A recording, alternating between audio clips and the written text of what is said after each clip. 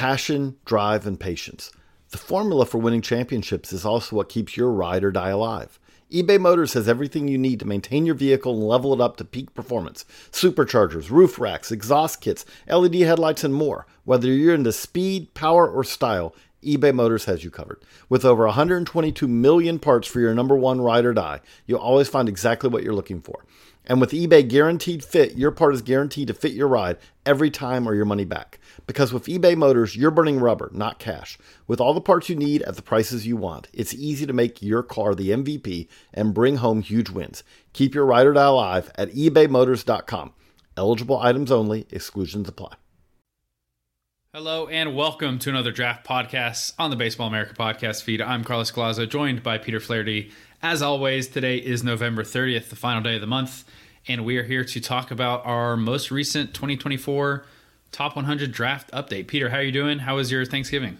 I'm doing great. My Thanksgiving, the holiday itself, was outstanding. A lot of great food and great company. The sports part of it, it couldn't be worse. It couldn't have been worse. As a Boston College fan, they started off the basketball season 4-0. They proceeded to lose 2 games in 24 hours to drop to 4-2.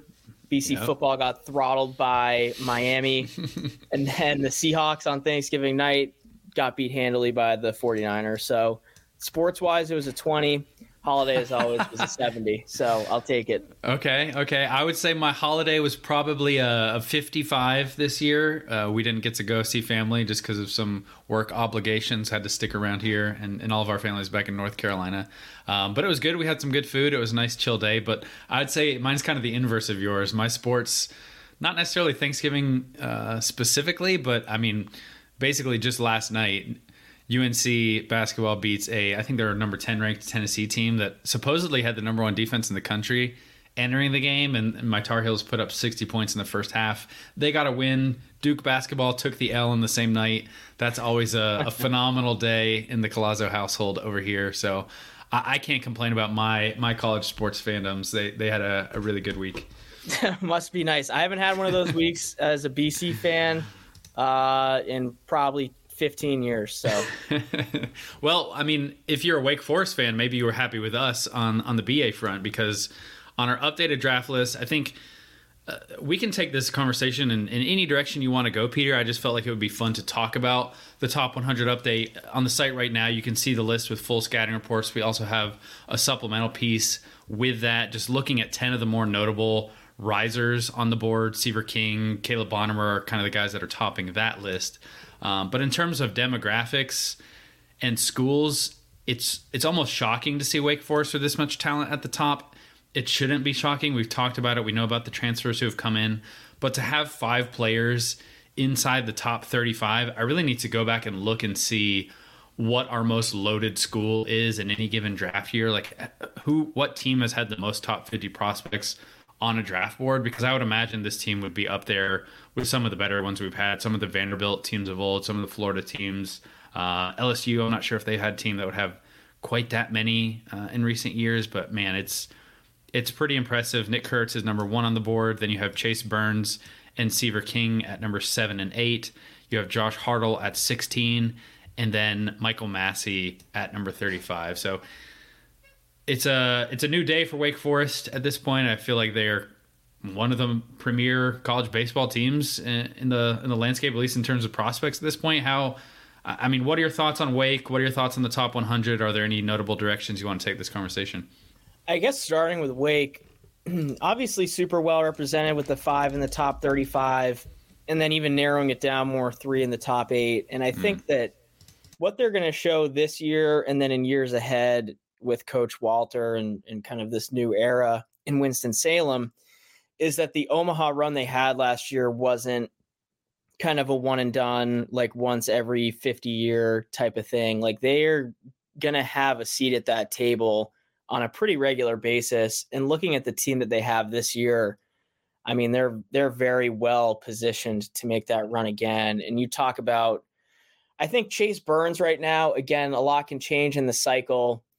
And so much will change as we go through the season. But I think right now he's probably the top arm on the board. Like, I mean, he is where he's stationed. But I think that right now like it's a little. I think that right now he's pretty clearly the best arm in the class. That's not to say that someone like a Brody Brecht or even a Josh Hartle, a Jonathan Santucci, if we want to get a little more sleeperish, can work their way into that conversation. But I think Burns right now is the top arm. And then going back to King, it's been nothing but rave reviews on him since even last spring at Wingate when he started to turn some heads. I think that he's going to be one of the more dynamic players in all of college baseball. Was the best D2 player last year, was excellent on the Cape and with Team USA. Super explosive operation, big time bat speed. Like, I mean, he's turned in 70 grade run times. I think that the only question mark with him right now is, okay, where's this guy going to end up positionally? I don't think there's a slam dunk, but I don't think that it's a positional gray area that's a negative like some of these other guys. Like, he is super athletic where he can hold his own at short. He can probably hold his own at third. He can certainly play second base. But where they've tried him this center this fall is in center field, where his speed and athleticism have translated really well. And if he can establish himself as a pro center fielder, I mean, it's like he is a 1-1 dark horse, I think, in my mind. And I think that he's probably the type, especially in that ballpark, to have a chance at a 2020 season. And I know I've been the yelling about Seaver King for a while, but I'm very excited to see what he does in the ACC, because he also has the benefit of establishing, although not as lengthy as other guys, this wood bat track record of success in the Cape and success with USA. So I'm very excited about him as a player. I am too. I mean, I'm still waiting on the first piece of feedback from any scout in the industry that's anything other than raving about him. Like, his track record is phenomenal. He's hit really everywhere he's been. Obviously, Division II to Division I and getting into the ACC will be a new challenge. But the fact that he does have that wood bat track record, the fact that he does have a really appealing up the middle profile, it's a very exciting player. And if he is looking at an outfield tag next spring, I think he fits squarely in that Mike Sirota, Vance Honeycutt mold, and you could maybe even say you'd prefer him over those two players for various reasons. But I think it's interesting that Wake Forest, they've never had a hitter selected inside the top 10 picks, and based on our board right now, they have a chance to get 2 next year, which is a pretty loud way to snap that streak for your program. I also think too that, looking at our top 10 here, it's all college players. We only have 9 high school players inside the top 30 picks on this board. So it's a very college-heavy top of the draft class as it stands right now.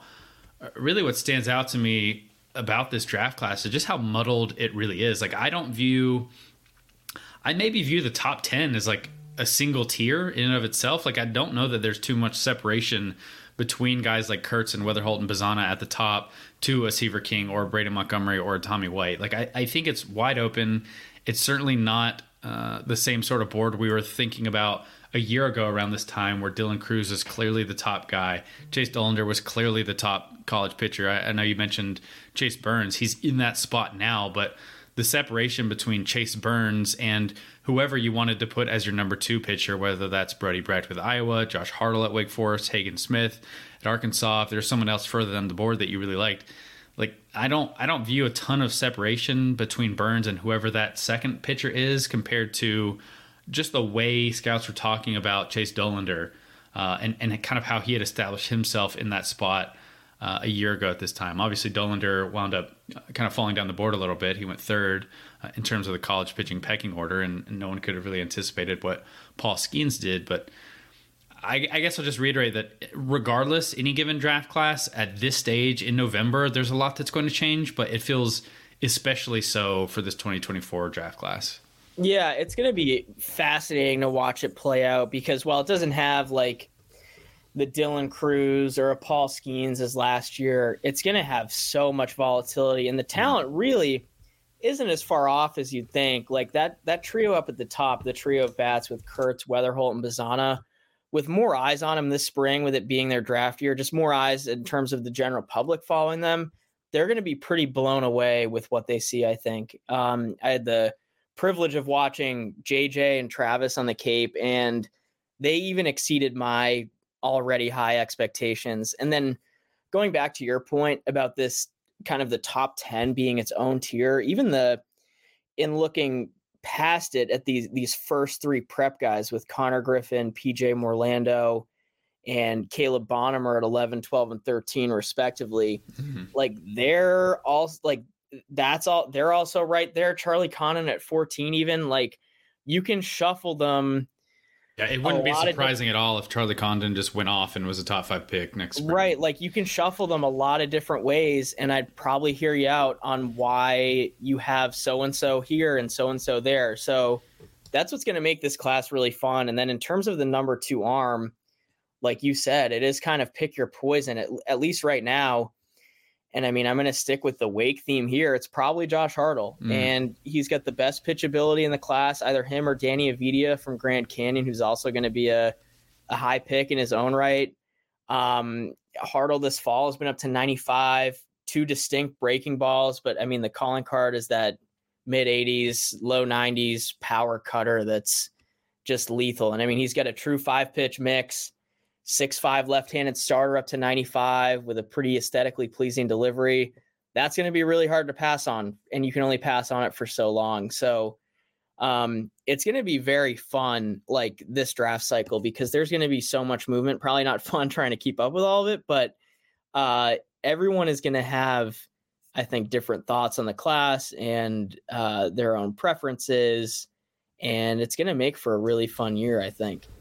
Yeah, it's going to be a draft class too, where I think like you said, depending on your preferences, what you value in a prospect, what your team values philosophically could really shape how you're lining these players up. Like for me, it was really tough between Connor Griffin and PJ Morlando as to who was going to be the top high school player in the class. And a lot of our list is driven, I mean, almost entirely our list is driven by industry feedback. But I did talk with some scouts who really preferred Connor Griffin because he has that prototypical projectable size, the athleticism, the tool set. And they were like, hey, with PJ Morlando, you're looking at a probably first base profile. Like for some teams and for some scouts, that's not a really sexy profile. And then for other teams and scouts, they say, you know what, like at the end of the day, the hit tool is the most important. And PJ Morlando was the one guy in this high school group who consistently went out and hit. He hit for impact. He has a great approach. If you don't feel like there is this elite kind of combo of hitting ability and tools, like let's say a Bobby Witt Jr. a few years ago, who was pretty like checked off every box you wanted from a high school player, like it can make sense that you would rather go with a PJ Morlando if you have hit tool questions about a Connor Griffin. So deciding like which of those two I like personally is difficult, and also just trying to find any consensus if there's any to be found in the industry between these two. And then right in that top tier of high school players, we now have Caleb Bonham. He was probably the biggest riser in terms of movement up the board since our July update, because he entered the summer not on our top 100 list. I guess Ben really hated him when he was doing the underclass stuff, but Bonham really just went off. He has a really exciting combination of physicality, power, speed, athleticism on the left side of the diamond. He plays shortstop now. It might be more likely a third base profile, and I think in some ways you can make some Brady House comparisons because of that. House was a shortstop in high school, but he was big for the position. He was physical. He had power. Both of them moved pretty well. So I think Bonham probably will get a shot to play shortstop, but it shouldn't surprise anyone if he moves off the position. But just in terms of what he did offensively, he hit at a high level at multiple really important events. He hit for power. He squares the ball up. So he jumped up the board pretty highly. I know previously you talked about how he was your favorite high school infielder of the class. He's now in a more appropriate spot on the board there. And since he was not one of the players that we went through in kind of our series breaking down 5 guys, I wanted to let you speak about Bonham if you had any thoughts or takes on him. Yeah, you took the words right out of my mouth when you went to Bonham, because I was talking to a couple of scouts recently, and there are some that have him as their personal top high school guy in the class. And you hit on it. It's due in large part to the loud summer he had, especially with the bat at these high profile events, most notably Area Code. I think he hit over 500, had a really loud showing on national TV on the PG All-American Classic. And if you take out just kind of the one rough stretch that he had of the summer with USA, across all the events and his travel baseball and kind of adding up all these stats, he slashed 431, 541, 723 with power numbers, generates big time impact, especially the pull side.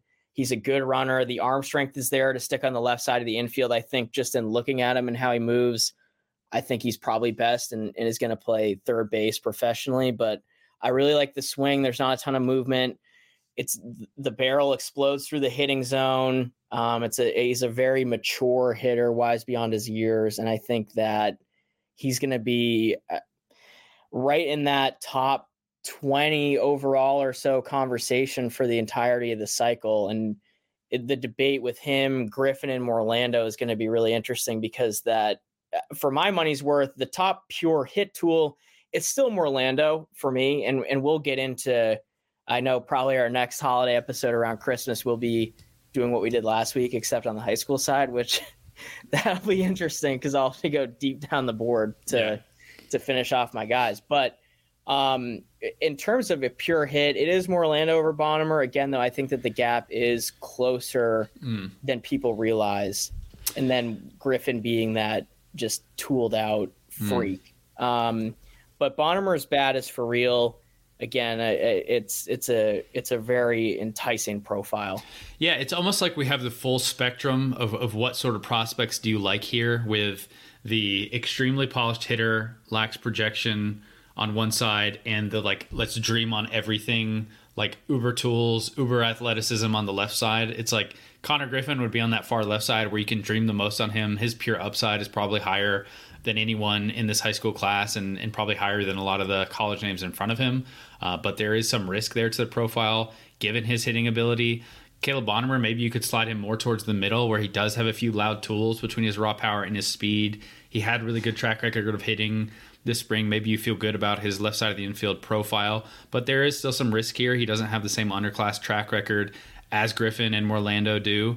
And then PJ Morlando, he probably has the worst defensive profile of the group, but he's the only left-handed hitter. And I have to imagine you have as much conviction in his hitting ability and power as anyone in this class. And so if you just want safety and security with your picks, it would be a pretty easy case to make with Morlando being that guy. So it really just depends on what are you looking for with a high school prospect. I mean, even in terms of age, it kind of works well too. PJ Morlando is the oldest of the group. He's 19.2 at the day of the draft. Connor Griffin is the youngest of the group. He's 18.2. And Caleb Bonhomer is right in the middle. He'll be 18.8 on draft day. So it is interesting, and I think it largely just depends on what your preferences are as a scout, your tolerance for risk, and maybe even when you actually saw these guys during the summer. Yeah, and you mentioned it too with the age. It's funny how that works out. And then I think in looking towards the high school arms, that's when it gets really kind of hairy for me. And I think that one guy that I'm really, really intrigued with and excited about the upside that he brings, and he's not even viewed right now as a PO in the industry. And it's a pretty split camp, maybe leaning this way now, but Bryce Rayner, I'm really excited about his ability on the mound. It's an easy 96, 97, won't sit there, but he's been up to it. With a big time breaking ball. If he can get some more field of pitch, he moves really well. I love the arm action. He's a guy that I could see if he focuses on pitching only, being a upper 90s type arm. And it's a great body. I think he's 6'4", 195 or so. He at Area Code, I know you saw him live, and it was just kind of this whoa. It was moment. A wow performance for sure. Yeah.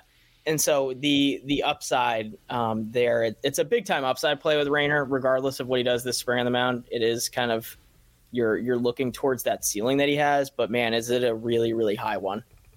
Yeah, I agree. I think it is interesting with this class. We have more two-way players collectively than I think we have had in years. Starting at the top, you've got Jack Caglione, who's obviously the most famous two-way player in the class, and maybe the most upside on both sides. You've got Braden Montgomery, who's a two-way player in his own right. Connor Griffin, who we mentioned, and we didn't really talk about a ton as a pitcher. I've talked to some scouts who almost prefer him as a pitcher. I think most people in the industry prefer Connor Griffin and his upside as a hitter, but he is a talented pitcher in his own right. We have Bryce Rayner. I'm with you. I really love him on the mound. It was almost shocking how easy he got to his velocity, how easy he broke off a breaking ball. I really hope he's pitching a lot this spring. That's something he hasn't done a ton in the past. with his high school. So I hope that happens. Cam Caminiti, I think probably more likely to be a pitcher. Most people in the industry like him as a left-handed pitcher. He is the top high school southpaw we have on the board right now. But he's a legitimate two-way player in high school. And if he got to college, I imagine we at least have a chance to do both. Noah Franco, same thing. IMG Academy, left-handed pitcher and outfielder. Kind of at the opposite of Cam Caminiti. I like him more as a hitter. I think most of the industry is leaning towards him as a hitter, but he's a talented left-handed pitcher in his own right. Kind of scrolling down the board more, we've got Carson Benj at Oklahoma State, outfielder and right-handed pitcher. We've got Will Turner at South Alabama. There are a number of high school players as well further down the board. Cole Mathis at College of Charleston. There are just a lot of like legitimate two-way players who are all not going to be two-way at the next level. Like at some point they're going to have to pick a side and play one. But figuring out which side you want them to focus on or figuring out which side you prefer their upside long-term will be interesting. And I really can't think of a class that's had this many legitimate two-way talents. So that's maybe another wrinkle to this draft class that'll be interesting to watch unfold.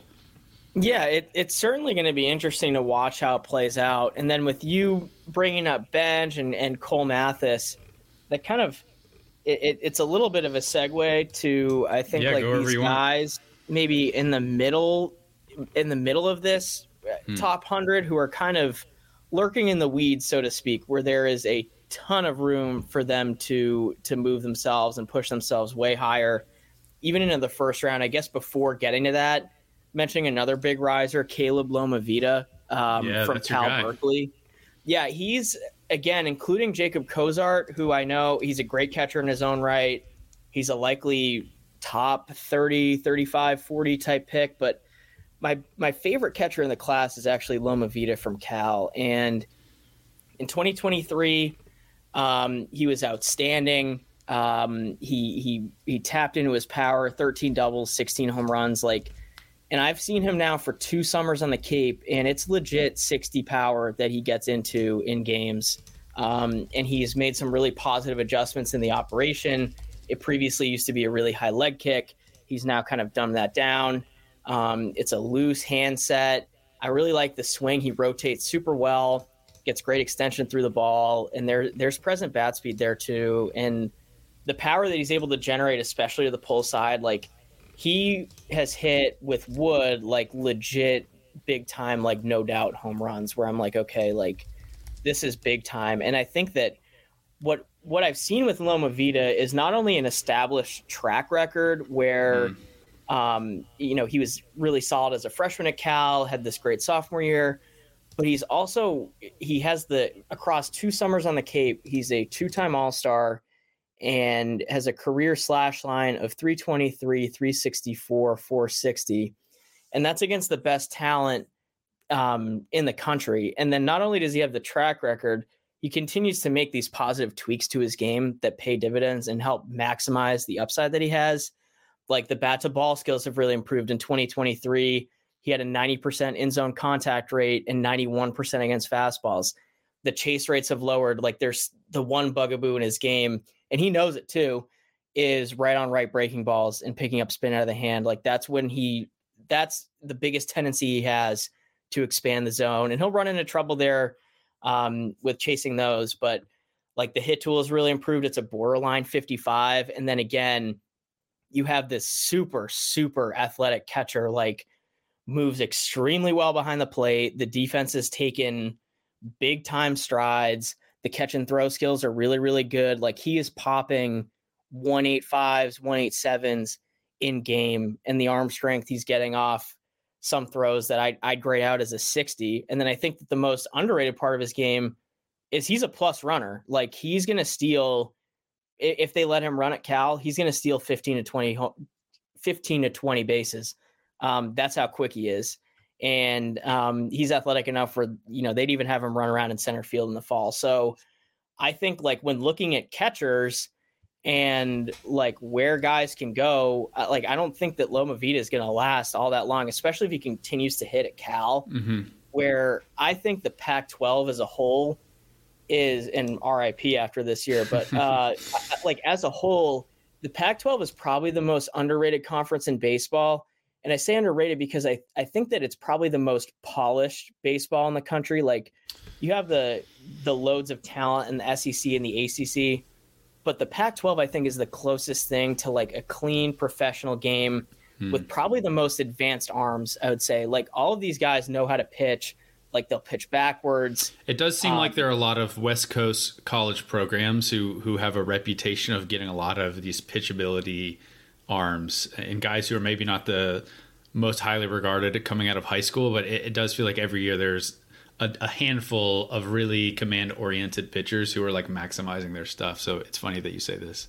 Exactly. So, like, I'll get off my soapbox, but Loma Vida is a guy who he got a pretty healthy bump up. He's sitting there at 25. I think that he'll probably sit in that range, maybe a little bit higher. Yeah, that's a good one. Let me go further down the board and stick at the college catcher demographic, because this is a player who take another guy that I was going to talk about. Yeah, so let's get into him. Like, this guy didn't rank on our top 100 entering the year. He probably was in a range where he easily could have been at the back end of the list. He's still in that like 80 to 90 range here. So like top 3 rounds is basically what a top 100 list is trying to convey. Anyone who's got a chance to go in that sort of range. And this player is Walker Janek. He's a catcher at Sam Houston State. He is a player who, as I was going over all the data, all the feedback, notes, just talking with scouts and watching him more, I haven't seen him in person yet, but I really started to like Walker Janek quite a bit, and it wouldn't shock me if he was a guy who continued to move up the board. His performance offensively at Sam Houston State has been very solid for 2 years. He's a 300 plus hitter in back-to-back seasons. Overall, it's 303, 402, 506. He went from 7 home runs as a freshman in 2022 to 13 home runs in 2023. Add a little bit more slug, 4 doubles to 17 doubles. He also played in the Cape Cod League this summer with Falmouth, where he was solid there. He hit 281, 364, 474 with 5 homers. So the offense is fine. It's very solid. I think maybe there are some things we could critique with the swing if we wanted to, but defensively, he looks phenomenal behind the plate. I think he has a reputation as one of the better catch and throw backstops in the class. I'm curious if you think like he is the top guy there, or which other players you would put in that conversation.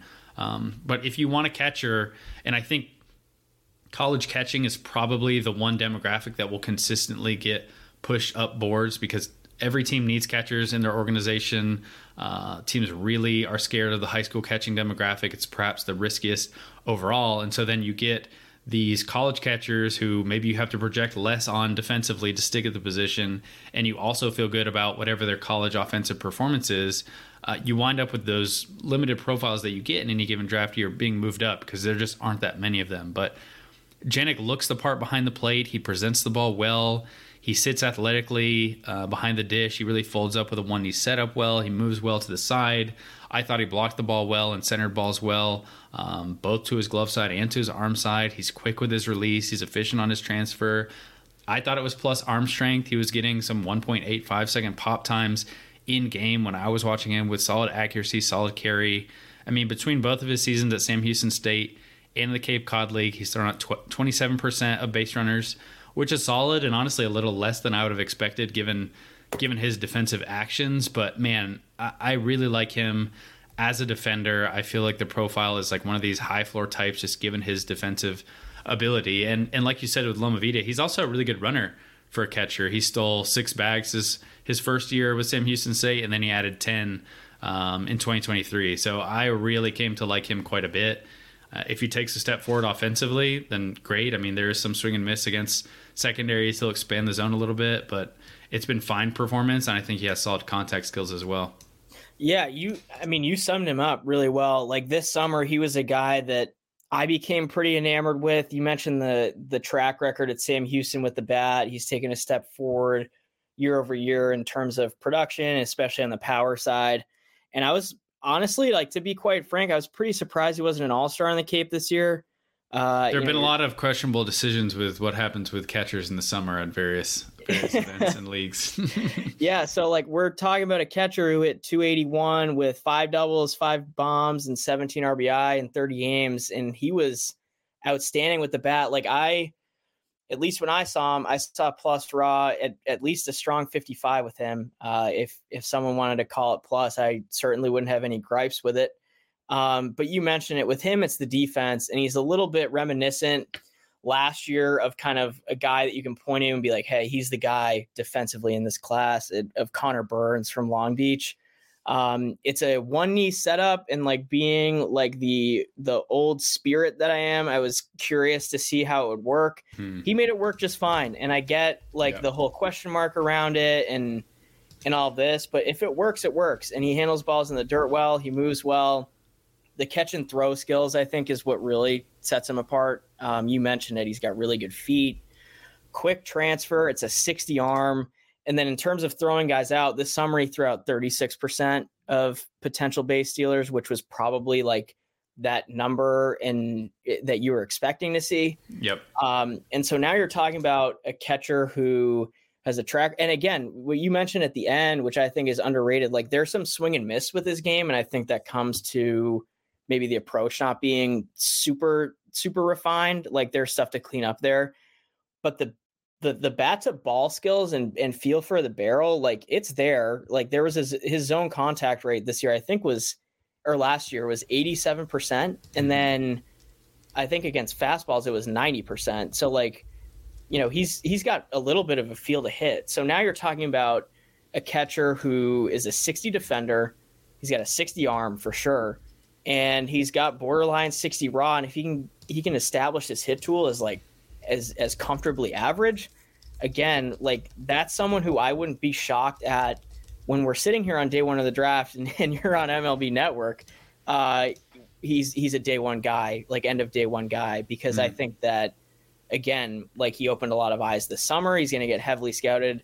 He's someone that guys are going to go see this year down at Sam Houston State. So I think that especially if he can take that like another step forward with the bat. Don't get me wrong. What he's done has been excellent with the bat, especially for a catcher. Yeah. But if he can have a really loud year where he hits like 320 to 330, 12 to 15 bombs, like that's only going to really help his cause. So I'm glad you hit on Yannick, because I think that while he's well represented right now in the top 100, I think he's 84th.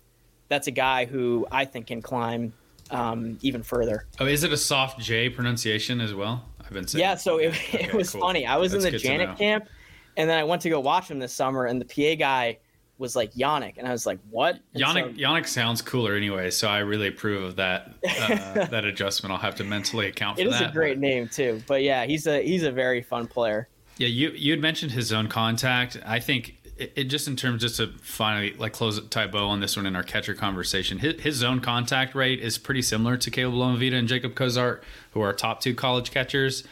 His overall contact is not quite at that level, and I think part of it is the approach. His chase rate was a little more aggressive than both Cozart and Lomavita, particularly with the gap from Cozart. And also just the top end exit velocities are a little bit further away from those two. So if he can come out a little stronger, shore up the offensive approach, and really put up big numbers in that conference, I think like just hearing the way scouts were talking about him this summer at events, like people just talking about the class in general, he seems to have a really sterling defensive reputation. And if he can layer on some more offensive performance and clean up some of the underlying things, I think it's a really attractive profile overall. But enough of the college catcher demographic. I think it's a really solid one, and maybe on draft day it could look a lot better than it does right now.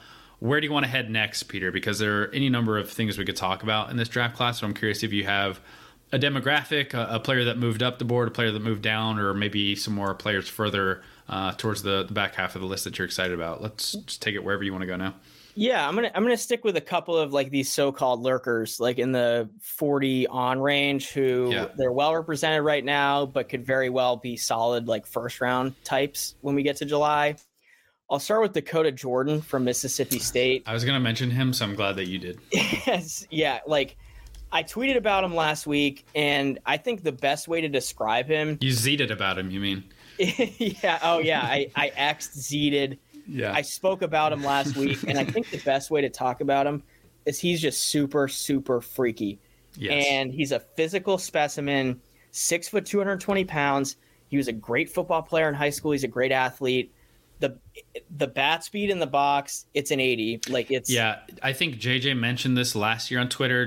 There was a video of him homering that went fairly viral on social media, and JJ quoted it and it was like, if you want to know what bat speed looks like, watch this. And I thought it was like summed up extremely well. I don't think there's a player in this class that has quicker pure bat speed than he does. It is like tremendously fast the way he is able to like get the barrel through the zone.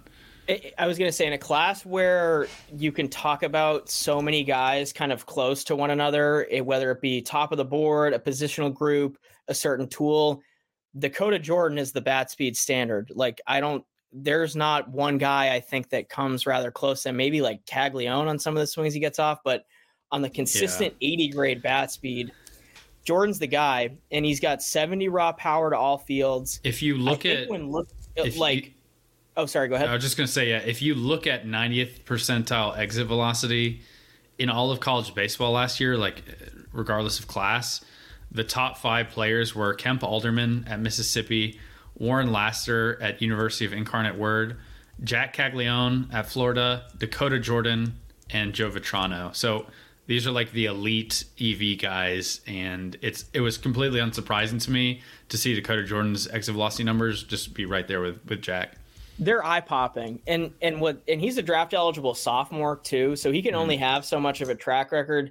He had a strong freshman year at Mississippi State at 307 with 19 extra base hits, including 10 home runs, 44 RBIs in 40 games.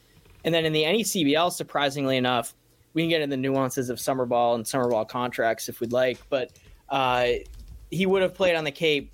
He could have played on the Cape, but if you send in a contract for the NECBL, you can't get released from it. He sent in his contract. He had his great year. He can't play in the Cape. So he went to the NECBL. He had 379 in 11 games. The approach, which I think right now, and just simply making contact, is the biggest key for Jordan in terms of maximizing his upside. He had the same number of walks as he did Ks in the NECBL. And then in one game with USA, we're talking about a 12-game sample size and a small one.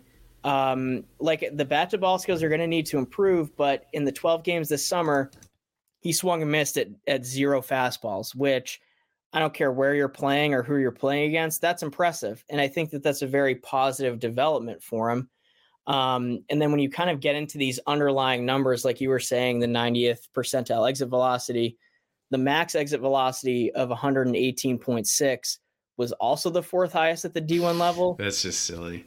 And then when you go to the average exit velocity, it's 93.9, which to the naked eye, it might seem less loud and less eye-popping, but Jack Caglione's average exit velocity, at least what I have here, was 93.7. So he is right there with these upper echelon guys. In terms I think Dylan Cruz was also in a similar 93 range last year, if I remember correctly, and he stood out for at least like top of the class guys a year ago with one of the better average exit. His was a couple ticks higher than that. Maybe in pro ball he had a 93 EV with wood, which that would track. I think on average it's about a 2 mile per hour adjustment from the metal to the wood for most players. But either way, continue.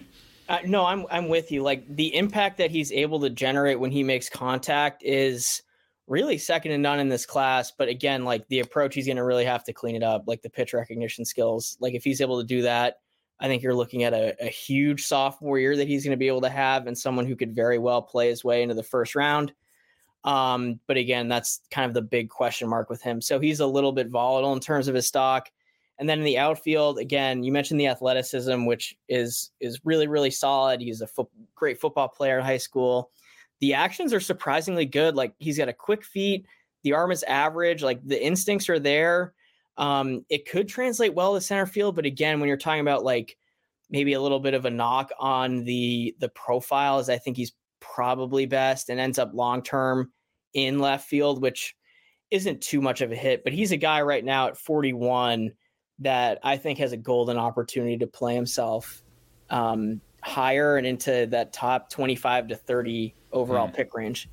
Okay, I'm going to name two more players, two kind of last players to hit on for me that I'm intrigued about, and get your thoughts, because they are both college players, and then I'll let you maybe have the final word on this updated list. But I'll stick with the kind of two-way football player, baseball player, athletic demographic here, and go with Will Taylor, who is a guy who is consistently tough for me to place on a draft board. He seems fairly polarizing in the industry, at least in the reporting that I've been able to do on him.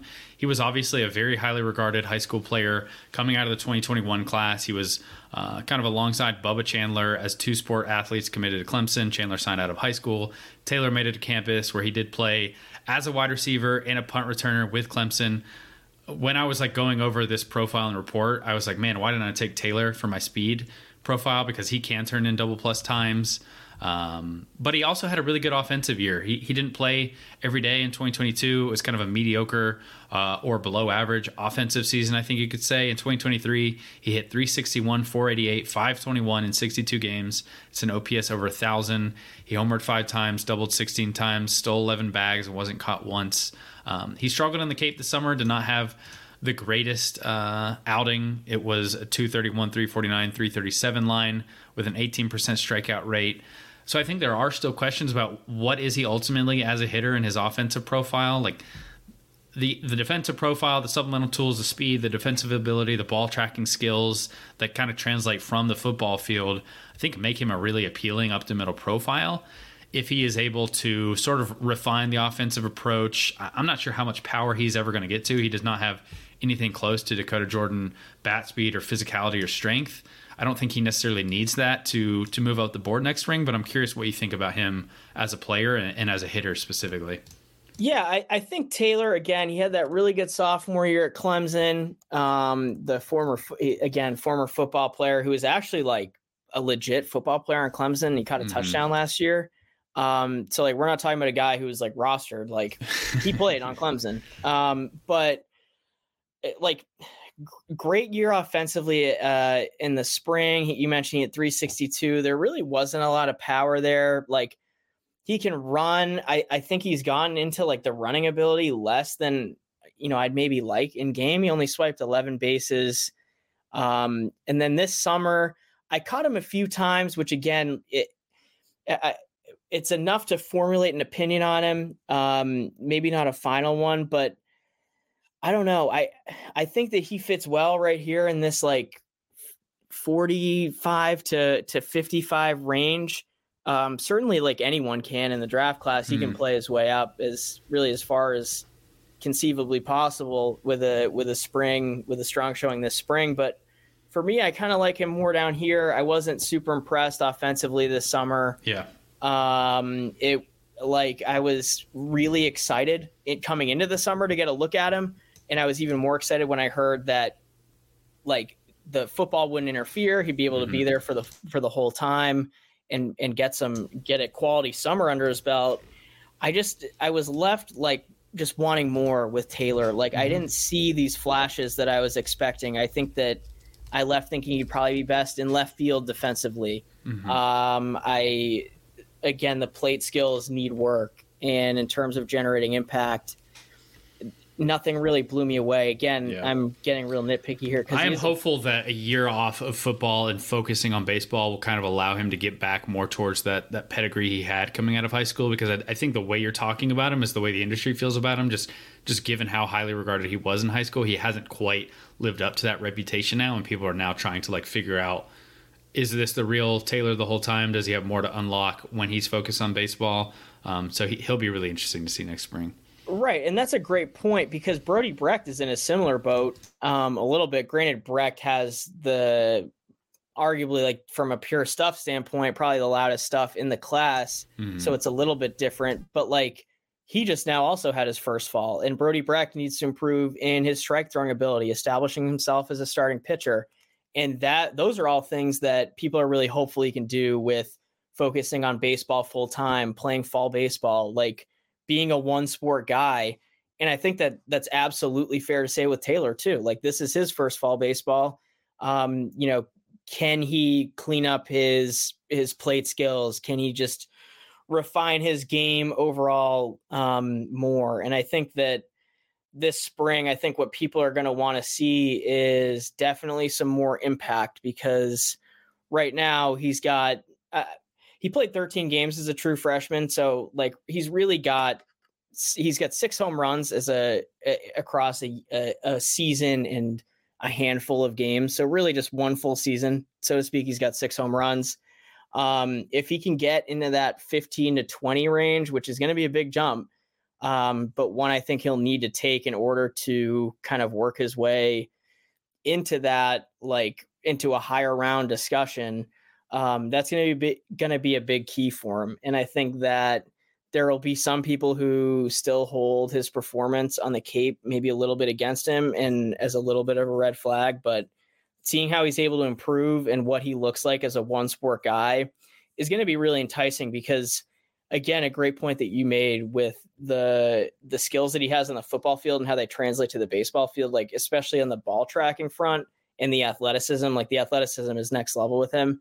That's also a great point, and in an underlying tool, so to speak, that not others have. But I think my overall thoughts on Taylor is like, if I'm a director or like a front office guy and I'm somehow in this crazy world, I'm the only one running the draft and picking the draft, he's more a second, third round type guy for me. Yeah, right now. Absolutely. I think I'm with you in terms of where I'd have him now, but he is one that I'm like really excited to see next spring, and hope I get some more consensus on him from the industry and just with me personally as well. Any final guy you want to mention here, Peter, before we wrap up, or closing comments? Yeah, and keeping it to one guy. So I have 3 guys who I think right now that are in that, let's see, 46 to 60 range, or excuse me, yes, 46 to 60 range, who could play themselves into the first round. I'll name all 3. I'll talk about one. Okay. Trey Savage from ECU is one guy who I think could be a first round pick without a doubt. RJ Green from Cal Berkeley, I think, has a very Dylan Beavers-ish, again, lazy comp. I like that comp. I think it's a decent comp. Yeah, he's got some Dylan Beavers to his game. He's got a chance to really, really pop with a good spring. And then Carson Benj down at 60. Benj right now, I'll talk about him because I think he has a chance to make the biggest numerical jump on our board between now and draft time. He missed his true freshman year at Oklahoma State, so he is a redshirt freshman, first-year college player. With the Cowboys last year, he had 345 with 17 doubles, 7 home runs, 43 RBI, and more walks at 42 than strikeouts at 32. And then on a 9-game stint on the Cape, he also ironically hit 345 with 5 RBI, or 4 RBIs rather. And he would have stayed there the whole summer had he not gotten banged up. I was able to watch him once on the Cape, and I was really excited about what he brought in terms of pure tools and just his game in general and the overall package. But what stood out to me is, guys either have this or they don't for the most part. Like when watching him play, you can tell that he loves to play and just loves to play baseball. He couldn't care less if it was the Cape or on Mars. Like if he got to play baseball, he was going to love every second of it. And seeing that in a player has unfortunately become a little bit more rare nowadays, and something that I was really happy about. And getting back to him as a player, kind of that wiry athletic build at 6'1", 184, maybe some room to add some more impact. It's a violent swing. There's a big time barrel tip. It's geared towards doing a ton of damage and getting the ball up in the air. He generates backspin consistently. Again, he played at Oklahoma State, which notoriously is a launch pad, but these home runs weren't cheap ones. He generated impact to all fields. It's above average bat to ball skills. And with a lot of moving parts, Benj in this swing, this huge, almost loopy at times swing, or steep swing is a better word for it. In this steep swing with that barrel tip, he consistently is on time and gets in a good position to hit. And against velo, and he hammers heaters. Against fastballs 91 and up, he slashed 529, 691, 824. He pulverizes fastballs, and he moves well in right field. It's a no doubt 60 grade arm that's going to allow him to stick at the position long term. And he's someone who this spring is going to log innings on the mound. He's been up to 96 with some field of spin. Curveball will flash depth. He's not going to pitch professionally. He'll be drafted as an outfielder, but he will log innings this spring for Oklahoma State and probably look good doing it. And there's big time bat speed there. There's just a lot to like. And then the intangibles when looking under the hood with Benj just make me like him all that much more. And again, in this world where I'm a one-man draft guy with final say, I'm not going to be super, super afraid to use a first round or a comp pick on him. I love it. You got me really excited about Benj. You can now be the Benj bandwagon leader, Peter. Gladly. You've done your work for Seaver King. You've gotten him into the top 10 at this point, and Benj can be your next one. So when he goes in the first round next spring, you can take your victory lap once again, Peter. Sounds good. Well, that's about going to wrap us up for today. Anything you want to plug or mention before we get out of here, Peter? Yeah, just finish up the top 30 for the Marlins, which was incredibly rewarding. It was 12,000 words and 30 pages. So for those who purchased the handbook, I encourage anyone listening to this episode and any episode to purchase the handbook, because you're going to get not only 30 pages on the Miami Marlins, you're going to get 30 pages or similarly to every single organization in baseball and everything that you need to know about the guys at the major league level, the guys coming through the system, sleepers, anything you want on any team is going to be in there. So I can't recommend that enough. And then on what's to come, freshman spotlight pieces will continue, I think, for another week or two, and then going to shift gears a little bit next week, starting with releasing the top 10 college players in the 2025 class.